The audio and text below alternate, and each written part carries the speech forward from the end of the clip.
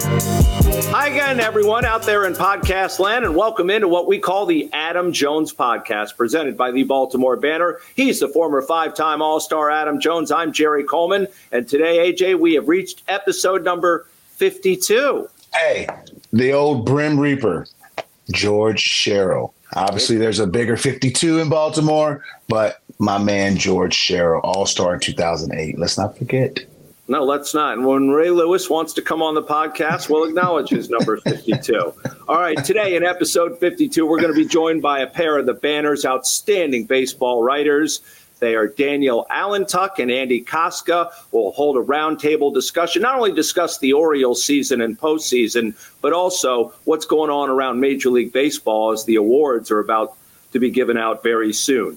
In addition, Adam and I are also going to discuss the Ravens' domination against the Detroit Lions. Woo! The Lions' den was put down early by Lamar and company, and next up, a trip to the desert to face the Cardinals. Plus, we'll deliver another segment of Socially Speaking, where one person and one person only will qualify for an Iron Rooster gift card by corresponding with us on social media at Adam Jones Pod is where you can find us on all the platforms. Let's begin with our guest, though. Our guest is actually two guests, sponsored by Jimmy's Famous Seafood.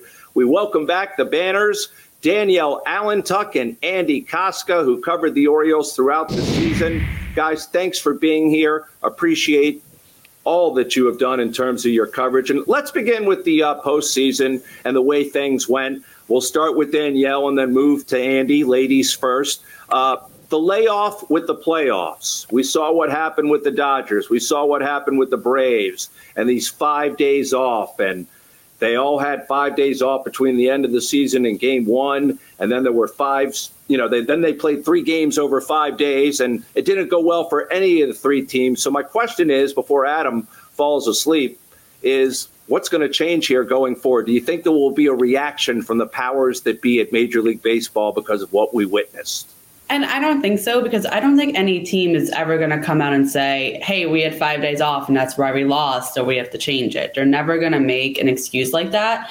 And I think each case was a little bit different. The Orioles loss is, in my opinion, more blamed on pitching than on the layoff, and pitching can only benefit from the rest. So I don't think anything's going to change. Maybe when the next CBA comes along, whenever that is, but I don't think so, unless teams are willing to come forward and use that as an excuse for why they lost. Andy?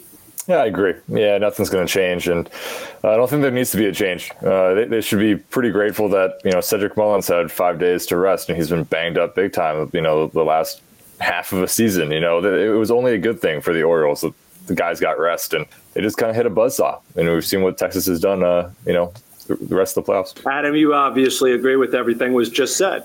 Of course, because you argue, teams get mad when you only get one wild card game. You only gave me one shot up, and now you got 3. You argued that. You have 3. You have an extra team to get in the playoffs. You won your division. That's incentive to get rest. The Braves, Spencer Strider said it perfectly. Hey, I'm a professional athlete. I was supposed to get up for this moment. The Orioles got beat because they got beat. Texas came in hot. Everything right now is benefiting Texas the most because they came in hot. Texas and Philly, because again, they had 2 offenses. Arizona too. You got 3 of the wild card teams that are in there.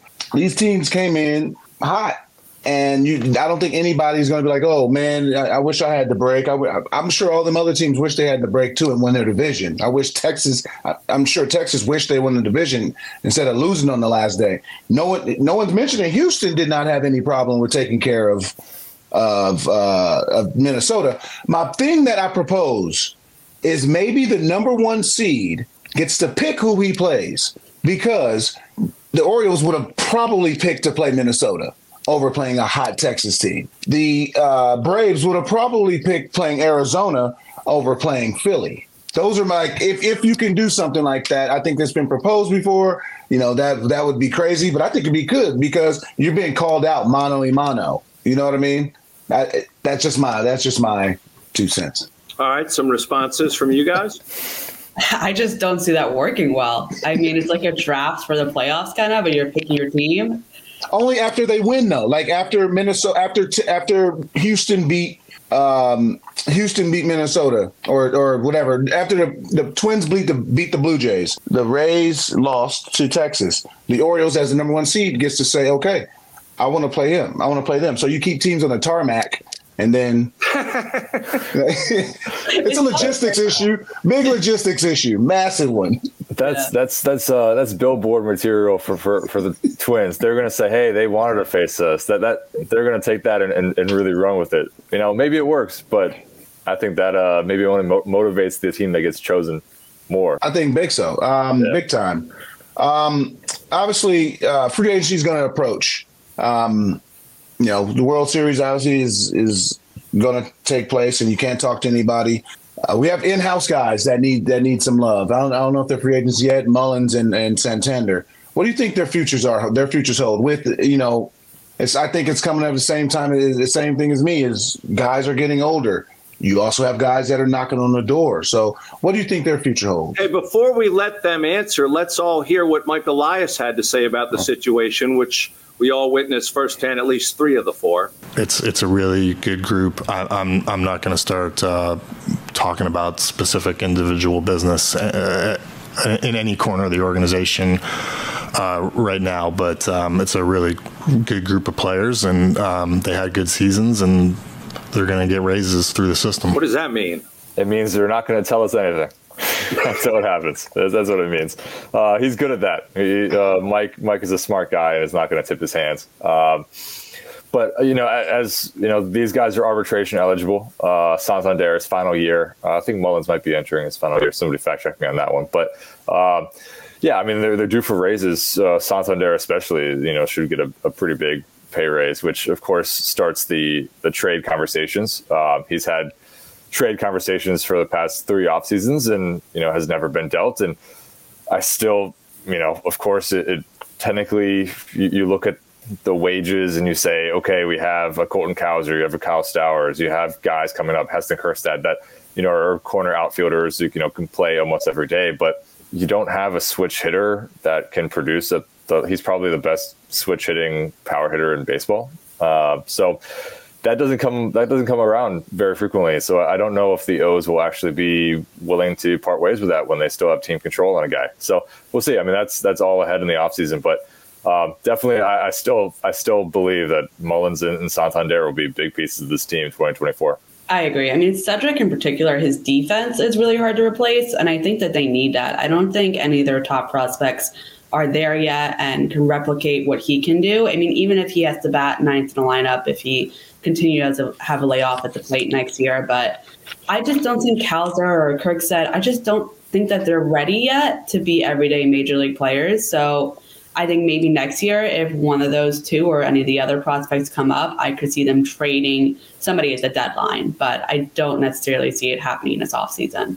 Do we all agree that some trades are going to have to be made during the offseason because of the glut, especially in the infield? And maybe also, this is sort of a 2-part question. The second half would be getting ahead. This is not an Oriole tradition.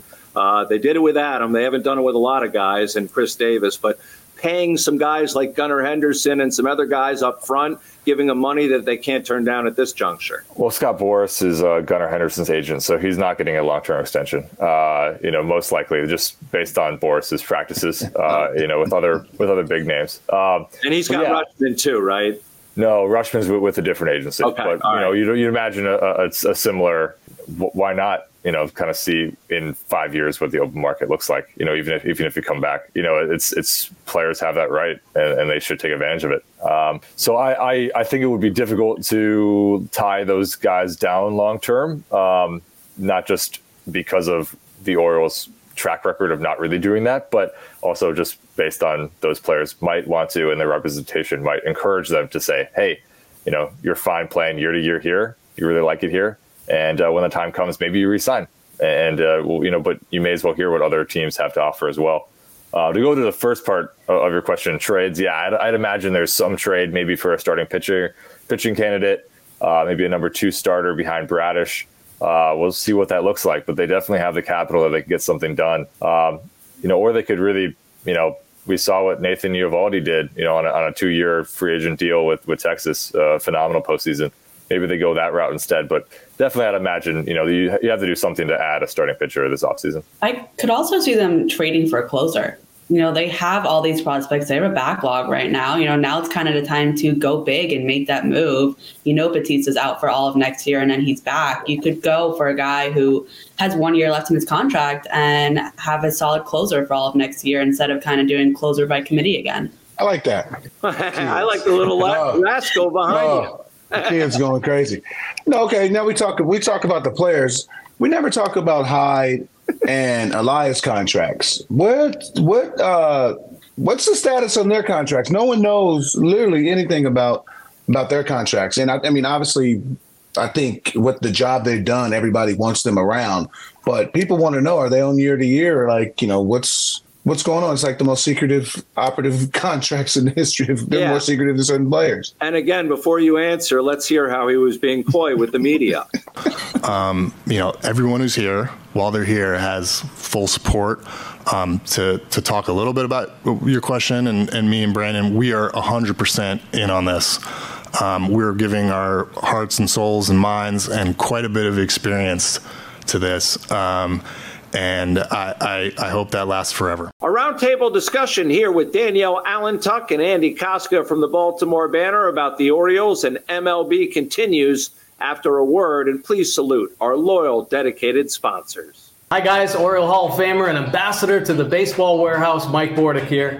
We are honored and excited to help support the Adam Jones podcast. The Baseball Warehouse has 4 locations in Maryland and 2 in Pennsylvania. We specialize in private instruction, camps, showcases, charity events, Badgers baseball, and one-of-a-kind events featuring current Major League players and Hall of Famers. Our instructors have all played collegiately and professionally, many of whom have reached the major leagues. Check out thebaseballwarehouse.com to learn more and check us out on social media. Also, make sure to check out Orioles Hall of Famer Rick Dempsey's Baseball Warehouse opening in Columbia this October. Yeah, it's October 8th from 1 to 5 p.m. I'll be there with many of my former teammates, and I want to see you there.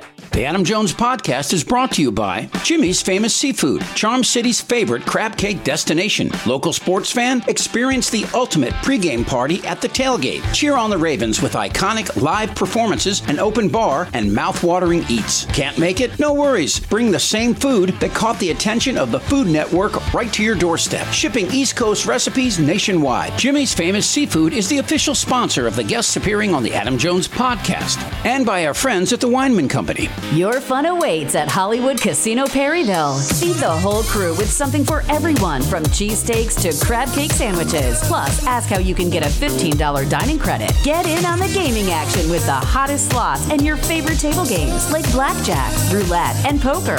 Free live shows every Friday and Saturday. Plus, become a Penn Play member and get up to $250 in rewards. Come experience nonstop fun and excitement only at Hollywood Casino Perryville. The Adam Jones podcast is brought to you by Effective Solutions, your one-stop shop for commercial contracting. Everything from excavation and site development to emergency remediation and restoration. Effective Solutions specializes in many forms of commercial and mixed-use construction, like leak investigation, framing, trim carpentry, insulation, drywall, painting, wallpaper, flooring, masonry, waterproofing, paving, tree removal, and much more. With a dedicated staff and a commitment to quality, Effective Solutions delivers every time. By G-Leaf Medical Cannabis only. Visit gleaf.com. Medical cannabis is for qualified Maryland patients only. The Adam Jones podcast is brought to you by Royal Farms. Download the Royal Farms app from the Apple App Store or Google Play today. New Royal Farms Rewards members will get a free any-size cup of Royal Farms award-winning coffee just for signing up. You know, it takes a lot of hard work to be a professional football kicker. I would know. I am a professional football kicker. So when I need the energy to get through a tough practice, I get a cup of coffee from Royal Farms. Royal Farms' new coffee machines grind fresh beans and brew them for a perfect cup every time. It's the freshest coffee in the world and just the kick I need. Real fresh, real fast. Royal Farms. By Jack Daniels, 2 legends, 1 can. Jack and Coke, the #1 cocktail in the world, is now available in a can. Yes, that's true. Jack Daniels Tennessee Whiskey, mixed with Coca-Cola or Coca-Cola Zero Sugar, are now both available in a can. 2 legends, 1 can. Jack and Coke, ready to drink? Please drink responsibly. Whiskey Specialty, 7% alcohol by volume. Jack Daniels Tennessee Whiskey, Lynchburg, Tennessee. And a reminder, if you guys are enjoying this podcast, make sure to check out the Baltimore Banner at thebaltimorebanner.com/AJ to get started. Now let's get back to our continuing conversation, our roundtable discussion with the Baltimore Banner's baseball beat writers, Danielle Allentuck and Andy Koska, right here on the Adam Jones Podcast. I think we asked Kyle Goon last week the same question. Why is it so secretive how long these guys are under contract? How does that benefit the organization, or how is that any competitive advantage or disadvantage? I mean, in their defense, I don't think most GM contracts are known out there. At least for the teams that I've covered so far. Maybe it's different in other markets, but in Colorado and New York, I never knew. Managers you usually do know. I don't know. It's just kind of the way Orioles do things. They like to be secretive and not share anything. It's not a competitive advantage. But to that, I was there when they signed Dan and Buck, got 2 6-year contracts, public. I mean, big news. You don't hear so it's. I guess it's new. I mean, Andy McPhail was the GM before. I'm sure something was public about his contract. But Buck and Dan got sizable, obviously making good money, but they were sizable deals. We all got 6 at the same time. Yeah, it's not a good omen. 666. Probably got asses kicked towards the end of it. Yeah, I think it's a new regime in Baltimore, and this has been the way it goes since Mike Elias has arrived. Is why give unnecessary information if you don't need to. But later you saw the clip where he clearly says, hey, we're all in on this, hopefully forever, whatever that means. But he did confirm later that Brandon Hyde and Mike Elias are definitely here next season.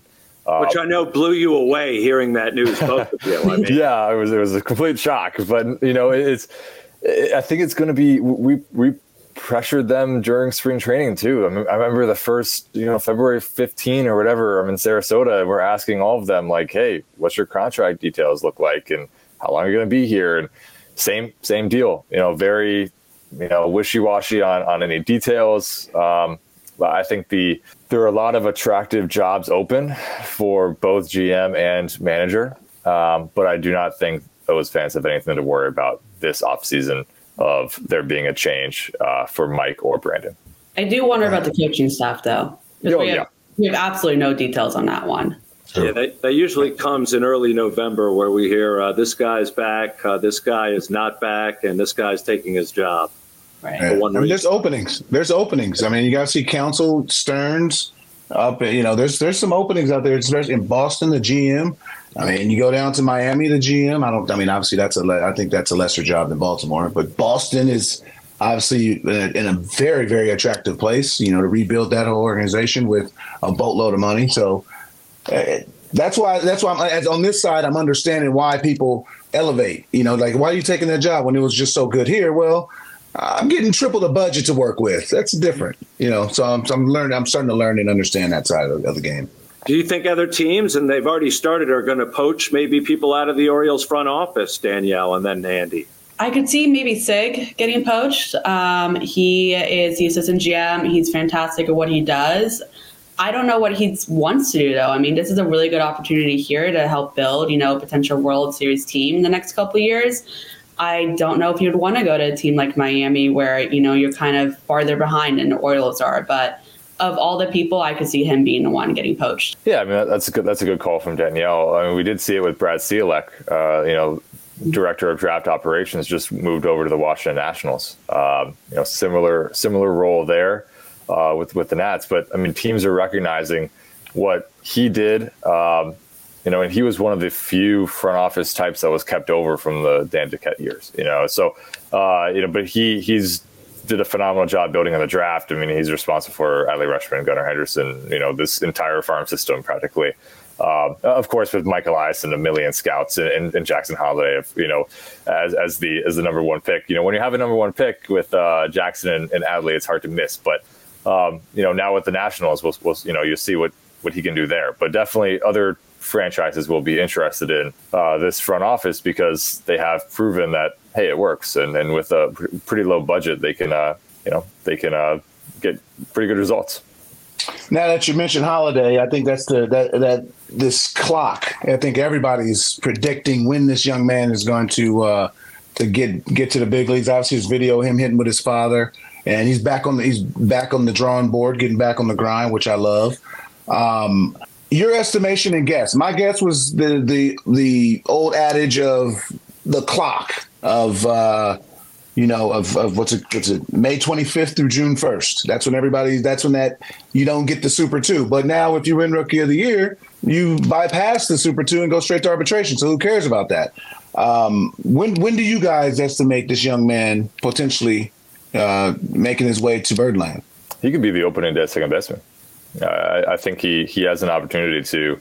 I mean, he'll be at big league camp again, just like he was as a fresh-faced 18-year-old or whatever he was last offseason, and he really impressed last year. He was superb throughout every level of the minor leagues this year, and he will go to February and March in Sarasota with something to prove, and I think he could be the starting second baseman.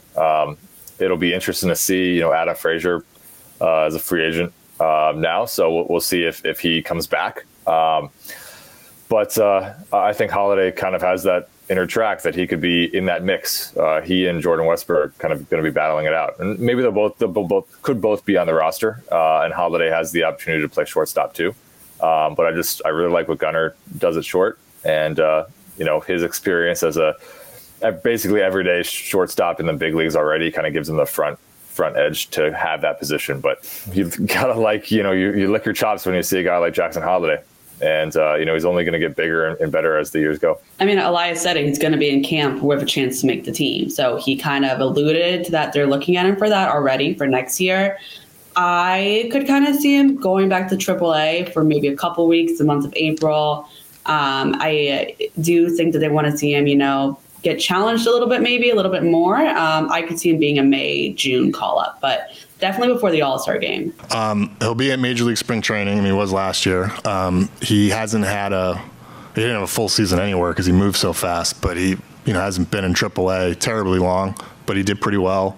I think when you're 19 and then you're 20, it's 1 year, but that's a lot of aging and physical development. I can't wait to see what he looks like in spring training. Yeah, I don't know how you hold him back, guys. And also, it is a great dilemma to have whether he plays shortstop or Gunnar Henderson plays short or moves to third, because someone's going to have to move. I see Gunnar at short. I mean, I haven't seen Jackson play shortstop in person yet, so maybe I can't judge too much on that one. But I agree with Andy. I love watching Gunnar play shortstop. I think that's where he thrives over third base. But you can see them move around a lot. They don't have to have set spots. And that's to my next question, the Gold Glove. We might have a couple snubs. I don't think there's snubs yet. Mullins. Do you think Gunnar should have been a candidate? It's hard to say that because again, he does play third base a substantial amount. Like I can't say exactly to the percentage, but it's probably 20 to 30% of his innings have came at third base because of Mateo's playing. So it's hard for me to say, you get a Gold Glove at especially a premier position like shortstop when you don't play shortstop, when you're the premier shortstop, but you don't play it every single time. It was like a Lorenzo Cain issue years ago where he played center, but every time there was a late inning defensive replacement, he went to right. You can't do that. If you're a premier center fielder, you can't get switched out. So, and then you got Mullins, who just missed some games. He had some injuries, battled some injuries. That's part of it. But then you got the guys who actually ARC finalist, Hayes, Mountie. That was a surprise, but he's actually played pretty well. And obviously Adley. What does that say to, first off, I was there when, we had one, then we had three. What does that say to just the testament of the attitude? Because defense is an attitude. Defense is not just a reactionary. No, defense is an attitude. What does that say to every day them young men bringing it? Definitely. I mean, the defense has been a huge boost for this team. And when you have, pitch to contact pitchers, like a Kyle Gibson, tremendous when you have a strong defense behind them. I was, a little surprised by the Gold Glove candidates. I think, Mullins could have been in there. Austin Hayes had some terrific catches, and his arm was terrific. Obviously, he is one of the best arms in left field. But some of his jumps this year made some of the catches. Excuse me if Austin hears this, but some of the jumps were, according to analytics, a little bit delayed, or the other direction, which maybe made a little bit of the catches a little bit better. But he made the catches, and that's what counts at the end of the day. So there's still web gems.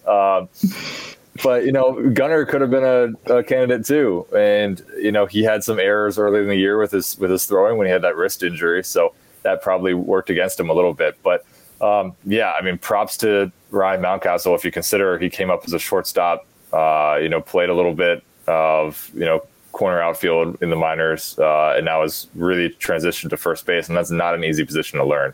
And he's done a great job. So credit to where the guys are due. And then, Adley and his framing and his blocking are, terrific behind the plate. So, but yeah, all over the field, there's a lot of great defenders, and that's a huge, huge plus. I just realized the four of us have combined for 5 Golden Gloves. When you combine this roundtable panel, we have combined for 5 Golden Gloves, something to be proud of. Go ahead, Danielle. It looked like you had something to say. Specifically me, who's never played baseball before. It's quite an honor. To Adam's earlier point, they were playing defense every day. Every game mattered for them. So, one defensive mistake, would have been a huge flop for them. So they had to play every game well there. They had to play well on all sides of the ball.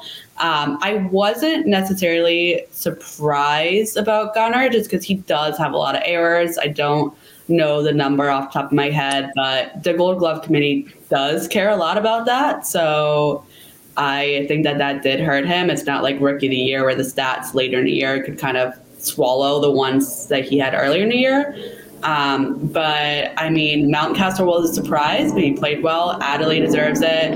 I definitely agree with Annie's take on Austin Hayes, though. He definitely made them more difficult than they needed to be, but he still got it done. All right, time to move on to sort of a mini recap of the season. And this is personal for both of you guys. We'd love to know, what was your best moment of the season and what was your worst moment of the season? And it's a podcast, so, we don't have FCC restrictions here. Best moment was when Danielle showed up, became a beat partner. That was great. Well said. Smart man. But on the baseball field, I think best moment might have been it could have been the clinch the postseason against the walk-off win against Tampa Bay. For a lot of these guys, for me, first covering first champagne celebration too, but a lot of these guys enjoying their first champagne celebration. Just so much joy in that clubhouse, and that was pretty cool to see. Pretty cool, a lot of fun to write about. And I think it was a long time coming and absolutely deserved. I don't know if I have a worst moment. I don't think I'll have to think on that one. I think my best and worst moment was that clincher. It was a very stressful day. It went extra innings. There was a Ravens game at the same time. There was a lot of nervous energy everywhere from, the players to us reporters covering it for the first time. So, but I agree with Andy. It was fantastic to see. It was really cool to experience it. And for me personally, moving home in the middle of the season and having my family there that day and getting to see them enjoy the moment. Grew up with the glory days of the Orioles and then sat through the rebuild and, getting to share those moments with them was really cool. Mine was, everything. I think the whole season was just from opening pitch to the last pitch. I think it was just an incredible year. I think the fans believed in them. The fans, you got your fan base in the back. 100%. The fans knew that, okay, we lost this year, but we have cavalry coming in the farm system coming for next year. So by them understanding that gives the players a breath of fresh air and we don't have to win right now, but we know we're going to come back. And my worst part of the season is my dumbass prediction. If we go back to I think I'm like 20 games off. What they finish? What was the Orioles record when they finished? 101-61. So I'm 19 games off. I had them grinding at 82 and 80, making the playoffs, but grinding. They grinded 19 more wins. Tony Gwynn, all RIP to my guy. So that was my worst moment of the year, is making that dumbass prediction. So that's why you make predictions, and that's why on this side, I hope somebody's seen it. I hope they had me on the board, and maybe some a nice debonair suit, and they start ripping off the clothes as they got victories. I would submit, and I like those, that your two first pitches during the regular season and postseason were the low points. Okay. That's my high point. That was a low point, too. But that wasn't playing the season. And why we need to keep showing that on YouTube is unnecessary. But that was everybody's high point. All right. As far as, and we sort of got to this, was there a game where you thought it was a turning point in the Orioles season? Was it the Rays series? Was it something else where you thought, wow, this team is going to be a lot better than we even thought, even though they were coming off a tremendous season last year? I always go back to Atlanta, but Danielle, you go first. Sorry, I cut you off. Go ahead, talk about Atlanta. I'll talk about Atlanta. I always go back to Atlanta. I think they lost 2 or 3 there, but the way they played overall was, it showed that, wow, this team can play with the best team in the NL. At least regular season wise. Obviously, playoffs worked the way it did, but they played really well in Atlanta, really tight games, and these young players were not daunted by sellout crowds for 3 straight nights. And I always think like that was maybe the moment where I thought like, okay, this team can compete in the AL East, and they ended up doing it. I always go back to the July 4th series in New York. I remember they got demolished in the first 2 games, and then the third game, Gunnar Henderson has 4 hits, and this is like my second or third week on the job. And I just remember seeing Gunnar come out and seeing the 4 hits. And it was his first really cool performance of his that I saw in person. And I was like, this kid has it. He's leading his team. I think Colton Cowser may have come up during that series. Jordan Westbrook had just got here. So all their top prospects that were Major League ready were there at one time. And they had a phenomenal series. The last 2 games came back. And I think they went on a winning streak after that until the All-Star break, if I remember right. I think they won most of them in Minnesota after that. But that just showed me that you can have a really bad start and then they rebounded and they were perfectly fine after that. It was like those first 2 games didn't happen at all. They were able to completely wipe them out. I got a question for you. This just popped into my head randomly. Is when you walk around the ballpark, obviously, you mingle with the fans, you're local, you go in, the temperament of Baltimore sports, of just a local person in Baltimore. What do they really say about the Orioles? Is it just like Major League where, these guys are good, but who knows? Or is it like, we got a squad for the future? Like, what's the fans' temperament about their team and about the future? I think it goes 2 ways. I think, number one, they're really excited about the current team. Baltimore loves its prospects. They're obsessed with them. They know everything about them. They're ready for them to be here. But I think there is always with this fan base a concern that it's not going to last. They have the prospects, but are they going to pay them and keep them here long term? I think that there's still some hesitation that, even though these guys are under team control, they've fallen in love with players before and then they've been traded away. Or not paid when it comes to free agency. So I think that they're really excited, but they're tentatively excited and, maybe hopeful that this will be different, that they will keep their loved players here. Yeah, I think there's always an undercurrent of worry and fear in a Baltimore fan. Maybe that's because of the Baltimore Colts. Maybe it stemmed from back then when they left in the middle of the night. It's just the kind of way it is. But yeah, there's still a lease to be finalized. I was going to ask you about that. Where do things stand? They have a memorandum of understanding, which is a non-binding legal agreement that says 30 extra years at Camden Yards, which they plastered that on the scoreboard with Angelos and Governor Wes Moore really celebrating this. And, we discovered, the next morning that it wasn't actually finalized. It is just the memorandum of understanding. The belief is, that it will get done. It's even if it goes beyond the December 31, technically deadline of when the current lease expires is not the end of the world here. But there's still a lot to be figured out because this is not a standard lease. It's not just the Ravens got their lease done last year, and it was, just basically the stadium complex. So it made it a lot more. It's never simple, but for lack of a better word, simple. This includes so much development rights, and how do you want to rebuild the downtown corridor and add all of this development? That makes it incredibly complicated. You need not just the MSA, and you need a lot of different governmental departments to sign off and agree to things. And so there's still a lot of hoops to jump through, but it's on the right track, and it shouldn't be an overarching concern. All right, let's move on to these postseason awards. Well, actually, they're for the regular season. Will be given out in early November. And let's start with the most valuable player, and we'll move along there, Adam. Who gets your MVP in the American League? I think we know who that is. It seems like a foregone conclusion. What about the National League? I mean, the American League, it's tough to say. Yordan Alvarez, obviously, what he's doing. I think you're talking about the season. Yes. Oh, the overall season. I'm talking about playoffs, man. My mind is mainly playoffs. Of course, you give it to Ohtani. What he's done. His impact alone. We talked about it months ago. Is 10,000 more fans a game when he's a starting pitcher. But to me, it's deep in my bones. I don't think that the most valuable player should come from a team that's not in the playoffs. That's just me. Baseball is the only sport that does that.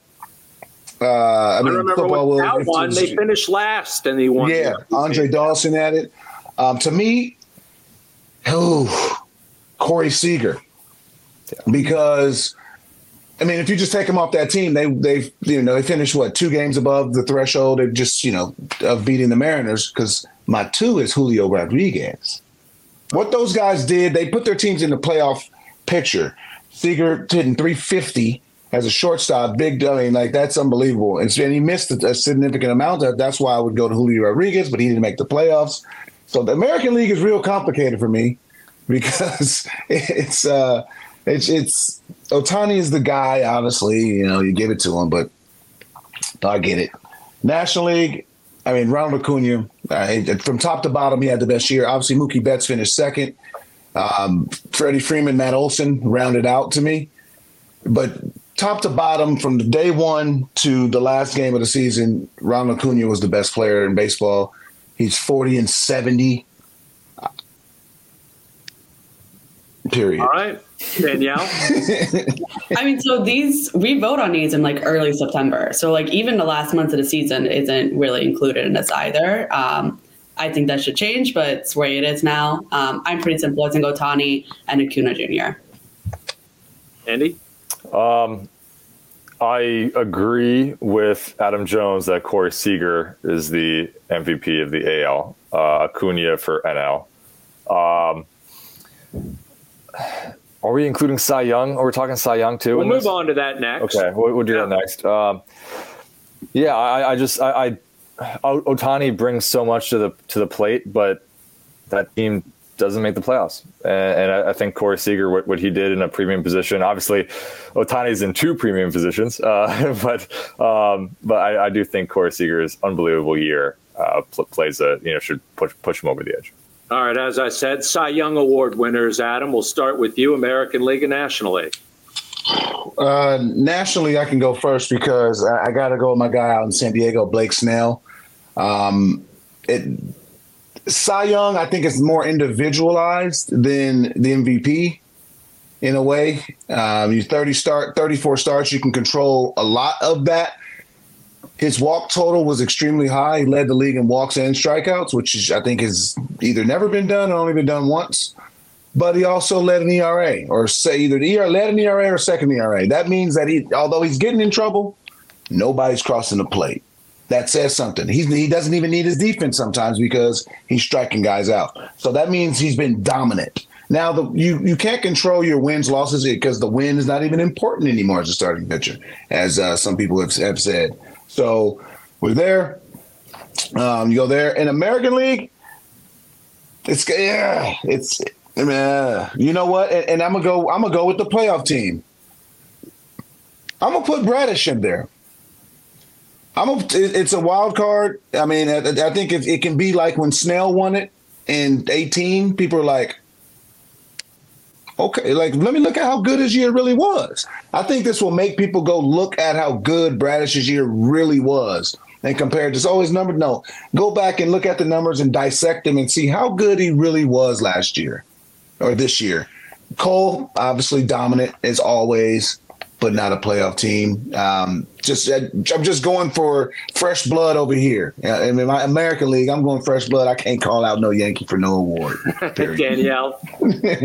I think Kyle Bradish had a great year. I think the thing that's going to hurt him is he's not a super flashy pitcher, which you don't need to be. You don't need to be a high strikeout guy. You don't have to be that to be successful. But I do wonder if that's going to hurt him in the voting. And he got better as the season went along. And again, because the votes were a little earlier, I wonder if that will hurt him. I see Garrett Cole in American League and Blake Snell for the National League. I am tempted for NL Logan Webb to give a little bit of love from the Giants. Although Blake Snell was terrific as well. I don't think you can go wrong with Blake Snell. I voted on the AL Cy Young, and I'm not allowed to disclose the votes. Sure. But I think the names that you put out there are all absolutely worthy of consideration for AL Cy Young. All right. When it comes to Rookie of the Year, is there any debate in the American League with Gunnar and then, of course, Carroll over there in the National League? Is anyone disputing this? Carroll for the National League, I think that's a unanimous. 25-40. That's unanimous. There's some other guys. Nate Jones out in Colorado, terrific player also. I think it's Nate Jones, something Jones. Nolan Jones. Nolan Jones, there we go. Terrific player also, 2020 coming out. So there's some good players over there, but Carroll gets it. I don't know if Nolan's eligible because he came up later. Damn, and he put the numbers up? Yeah, a whole nother story. Damn. But when it comes to the American League, it's going to be a two-headed race because, like you said, the voting happens in early September. Josh Young, to me, was started the season off hot. I think everybody was going with him. Gunnar started off slow, so like, oh, what's going on? My pick from preseason was Gunnar, and I gave it like a lot of people. And then the injury happened. So I don't know from when that injury happened to the voting and how much that could have changed, because you just said when you guys voting. I think if the voting happened, at the end of the season, it's Gunnar because it's obviously hot and, you get the fresh. I think that's going to be the closest race. I think Gunnar's going to pull it off. I think that's going to be the closest race because you got to respect the first 4 months that Young put up. And you also have to respect the last 4 months that Gunnar put up. So you just have to mesh and see whose was more impactful. I think Gunnar had done enough, though, before the voting to prove it. I think Josh Young, you do have to, for better or for worse, he was injured for a good portion of the season, and you do have to take that into account and, look at the statistic comparison. To me, I think it's a lot easier to remember how somebody finished versus how they started the season. So I think it's still clearly Gunnar. I agree. I think it's Gunnar. He's does phenomenal. It all. Yeah, he does it all. It's a joy to watch, and O's fans should be pretty glad that he's on their team. Absolutely. I believe that trophy will be sitting somewhere in a home in Selma, Alabama very soon. No doubt about that. Very true. All right, finally, our managers of the year in the American League. To me, it's coming down between Brandon Hyde and Bruce Bochy. Adam, we'll let you decide, and then we'll talk about the National League. That you just threw out Bruce Bochy. That is hard, that man. But to that, they brought Bruce Bochy out of retirement with a team in hand. They wouldn't get the 72-year-old, 73-year-old man out of bed and say, here's a rebuild. Here, give me 3 years out of you. They said, no, here's a team that I'm winning. I'm trying to win right now. So to the credit of that, obviously he's doing a fantastic job. But he got a veteran team. Brandon Hyde last year had a great chance to win it. This year, this is his award. It's his award unanimously. Top to bottom with the job he's done. And again, you have to include the fact that he does not have the payroll flexibility as other guys. At the deadline, he wasn't able to go get Max Scherzer and add another $40 million to his payroll. Couldn't go get Verlander and add all this money to his payroll. So to that, I think Brandon Hyde this year, unanimous to me. What about the National League? You have a thought there? Because that's the National League. I don't really think about National League too much. I mean, I want Bob Melvin to get it out there. But no, honestly, this year, but again, you said the voting was already done, but you know what I mean? So, because I always think about now, and my goal would be, it's hard not to go back to back with Schnitker. Brian Snitker. Unfortunately, it's hard not to go with him. I love Rob Thompson. I think he does it. He finished second to me. Snitker, again, he's leading a band of superstars, and he's controlling the superstars. The Padres have a group of superstars that aren't able to be controlled and get the W's. He's controlling this superstar in a great organization, and he's getting the best out of his players day in and day out. They were projected to be the winners, and of the division, they did that. Obviously, the World Series is a different task, but to me, it's hard to dethrone Snitker. I think with the American League, I mean, you look at Texas, they didn't win the division, though. They dipped for a good portion of the season. There was a layoff, and obviously, they had some injuries there, but every team has injuries, and the Orioles were able to win the division with a younger team who had never done it before. So I think Hyde's the obvious choice there. I can't remember his name off the top of my head, but I think the Diamondbacks manager deserves a lot of credit for what he did this year. They also lost 100 games 2 years ago. And, I used to cover the Rockies, so I was in Arizona all the time. And even a year ago, I was sitting there and I was like, man, this team is not good. They're not put together.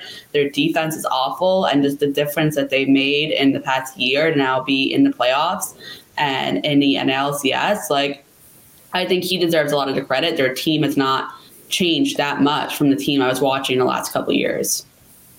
Yeah, that's I think it's Torey Lovullo for the Diamondbacks is definitely a good call from Danielle. For NL, even Snitker is right in that race. I would throw Craig Counsell in there too for the Brewers. That's another small market team that, again, has done great things. They have an easier path to the playoffs because the NL Central is kind of a mess. So, and obviously if you account for the playoffs, things change, but you don't, you can't, it's a regular season award. So, for a lot of these guys, if it was based on the postseason Diamondbacks, of course, they had the best run of any of these teams. But AL, I do believe Brandon Hyde is the guy for it. It is, if it is a postseason award, Bruce Bochy got the upper hand and has the last laugh. His team went deeper than the O's did, but Brandon Hyde did a great job turning around this organization, and I think he deserves it because not many guys last a rebuild. Most of the time you have a manager that, if you're doing a rebuild, they get fired at the end of it, or they're just let go. And in the fact that, this is, he's weathered the storm of 100 losses to reap the benefits is a credit to him. All right, I think that's a good conversation. What a round table it was with Danielle Allentuck and Andy Koska. Now you guys get some time off, or maybe not, depending on what the Orioles do or don't do before spring training cranks up. Thanks again for taking the time, and look forward to doing this again with you two. Thank you. I know you enjoy, Adam, getting a media perspective on how they perceive things. Well, I mean, I'm in that side now, so obviously I respected the craft over the years. But, yeah, I'm getting it. It's a good time, and it's good education to learn and understand how the media thinks, what kind of questions you ask, just the other side of the coin. And, I'm enjoying it.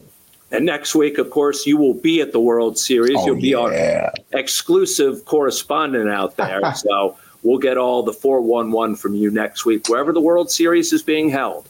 Would you like a World Series hat or a World Series pin or something like that? Would you like something like that, Jay? You know the answer to that question.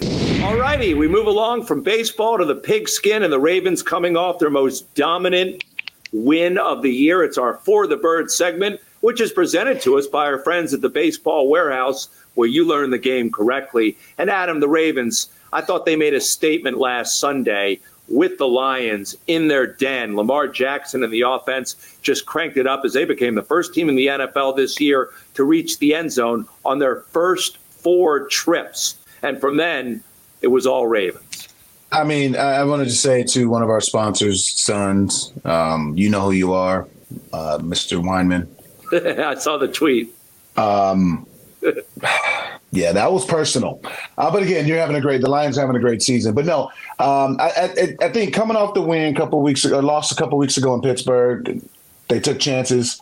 Last week when they were in London, they took everything. Tucker 6 for 6. It's been, I think that was a career high. That means that they got down there and took all the points.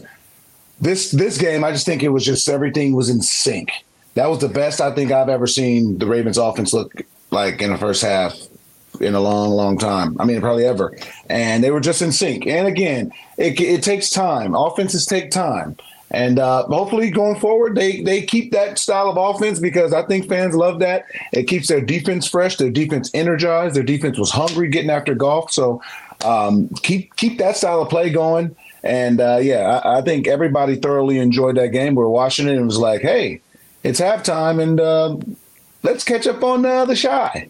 I think Coach Harbaugh knew something, too, because usually if he wins the coin toss, he defers. This time around, he took the football, and they never stopped reaching the end zone. Oh, it was efficient. Lamar had one of the most efficient games, if not the most efficient game of his career. Oh, yeah. Fourth time, 300 passing yards, 3 TDs, and no picks. And it was beautiful. That was just a clean game. And, I have Andrews on my fantasy and, just keep throwing, feed my man. But Lamar did say after the game that, listen, these regular season wins are great, but it's all about the postseason. He knows that's how he's going to be judged, Adam. Of course. But, again, you still have to get there. You can always say, Jeter always said, we're judged by our championships. Yeah. But we still got to get there. You can't just bypass, say, we're in the playoffs. No, you got to get there first. And, all these wins account for something. The division the division is theirs this year. I mean, how the Bengals started, I think that the Ravens have a very strong case in the lead to win this division. And they just need to continue go through, get the number 1 seed, get that bye, and whatever the number 1 seed holds, have games at M&T Bank because I just think that's the best formula. They have the second toughest schedule in the NFL going forward, although this week it seems like it's a cakewalk. There never is one in the NFL, but they're facing a 1-win Arizona team that seems to be playing for a top draft pick. They'll have Josh Dobbs. I don't think little Kyler Murray's coming back to play. Well, the thing is when you go on the road, you got to get them field goals. You got the best kicker to ever do it. Take them points. Again, I'm just a fan, but a lot of fans think the same way. Just take them points. You got the best guy to ever do it. So, if you got to use them 8 times, use him, okay? He got enough Royal Farm commercials. He means he got time on his hands. So use him. Use this man. He is great. Get them 3, and then get that defense and get another 3. I mean, obviously you want to get the end zone as much as possible, but if you got somebody that you can count on from 65 in, give him the ball. Well, the Ravens will be looking for a third straight win, looking to go 3-1 on the road. This will be the first of 3 West Coast trips they still have to take. They still have to go out to the Chargers for a Sunday night game in November. And then Christmas night, Monday Night Football, they will be at the 49ers. Yeah. All right. We'll conclude this episode with some Socially Speaking, where we address a social media post or even a podcast rating. And for those who are not in the mix and how you rate our podcasts, here's a simple video that even I can understand. On your phone, go to Podcast. Type in Adam Jones. Now you're at the Adam Jones Podcast. Then just follow us. It's free. Rate us. 5 stars would be great. Now that was easy, right? On social media, we're at Adam Jones Pod. That address will become important in a few moments because I have something to tell you about our podcast address. But you can also locate the podcast and rate it, as we just showed you, especially on Apple Podcasts. This week, Adam, we heard from Zach via Apple Podcasts, where he rated the podcast appropriately with 5 stars. That automatically qualifies him for an Iron Rooster gift card. By the way, if you want to learn how to rate the podcast, watch that video again. The review was titled Great Show. It came from Zach5963. He wrote about the podcast. I love how they hit it all in Baltimore sports, not just the Orioles. They bring such great guests on with so many wonderful stories. Love the show. We love that review. Thank you very much, Zach. And again, you become eligible for that Iron Rooster gift card. We appreciate that. Yeah, we do. We really do. Yeah. From Barcelona to Baltimore, we appreciate it. We also appreciate our loyal, dedicated sponsors. Go out and support these people. Hi guys, Oriole Hall of Famer and ambassador to the Baseball Warehouse, Mike Bordick here. We are honored and excited to help support the Adam Jones podcast. The Baseball Warehouse has 4 locations in Maryland and 2 in Pennsylvania. We specialize in private instruction, camps, showcases, charity events, Badgers baseball, and one-of-a-kind events featuring current Major League players and Hall of Famers. Our instructors have all played collegiately and professionally, many of whom have reached the major leagues. Check out thebaseballwarehouse.com to learn more and check us out on social media. Also, make sure to check out Orioles Hall of Famer Rick Dempsey's Baseball Warehouse opening in Columbia this October. Yeah, it's October 8th from 1 to 5 p.m. I'll be there with many of my former teammates, and I want to see you there.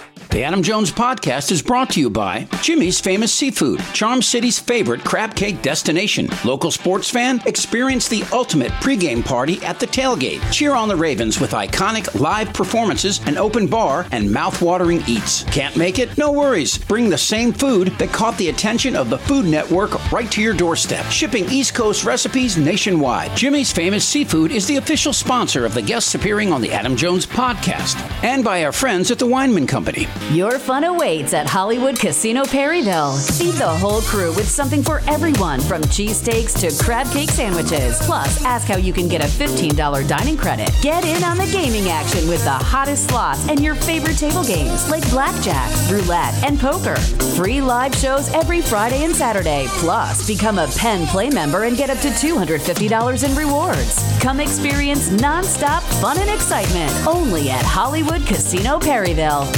The Adam Jones Podcast is brought to you by Effective Solutions, your one-stop shop for commercial contracting. Everything from excavation and site development to emergency remediation and restoration. Effective Solutions specializes in many forms of commercial and mixed-use construction, like leak investigation, framing, trim carpentry, insulation, drywall, painting, wallpaper, flooring, masonry, waterproofing, paving, tree removal, and much more. With a dedicated staff and a commitment to quality, Effective Solutions delivers every time. By G-Leaf Medical Cannabis only. Visit gleaf.com. Medical cannabis is for qualified Maryland patients only. The Adam Jones Podcast is brought to you by Royal Farms. Download the Royal Farms app from the Apple App Store or Google Play today. New Royal Farms Rewards members will get a free any-size cup of Royal Farms award-winning coffee just for signing up.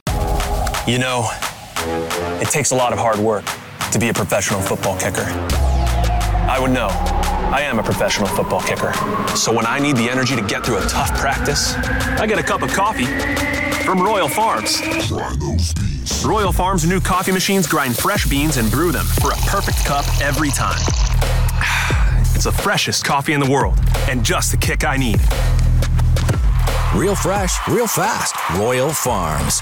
By Jack Daniels, 2 legends, 1 can. Jack and Coke, the #1 cocktail in the world, is now available in a can. Yes, that's true. Jack Daniels Tennessee Whiskey, mixed with Coca-Cola or Coca-Cola Zero Sugar, are now both available in a can. 2 legends, 1 can. Jack and Coke, ready to drink? Please drink responsibly. Whiskey specialty, 7% alcohol by volume. Jack Daniels Tennessee Whiskey, Lynchburg, Tennessee. And a reminder, if you guys are enjoying this podcast, make sure to check out the Baltimore Banner at thebaltimorebanner.com/AJ to get started. Also, thanks to senior executive producer Chip Franklin. Chip is the man with a million ideas, Adam, but here's some breaking news. I just realized that this guy who has produced now 52 of our episodes just followed our Twitter account at Adam Jones on X. this past week. Is that some? I don't follow it either. No, I'm just playing. Is that some BS or what? Come on. Hey, it takes time. Yeah, it took almost a year. That's his way to get revenge, showing the pie in the face. Get with the program, Chip. Go out and subscribe to the Baltimore Banner. That about does it. Until next week, be real, be kind, and be back for another episode of what we call the Adam Jones Podcast. See ya.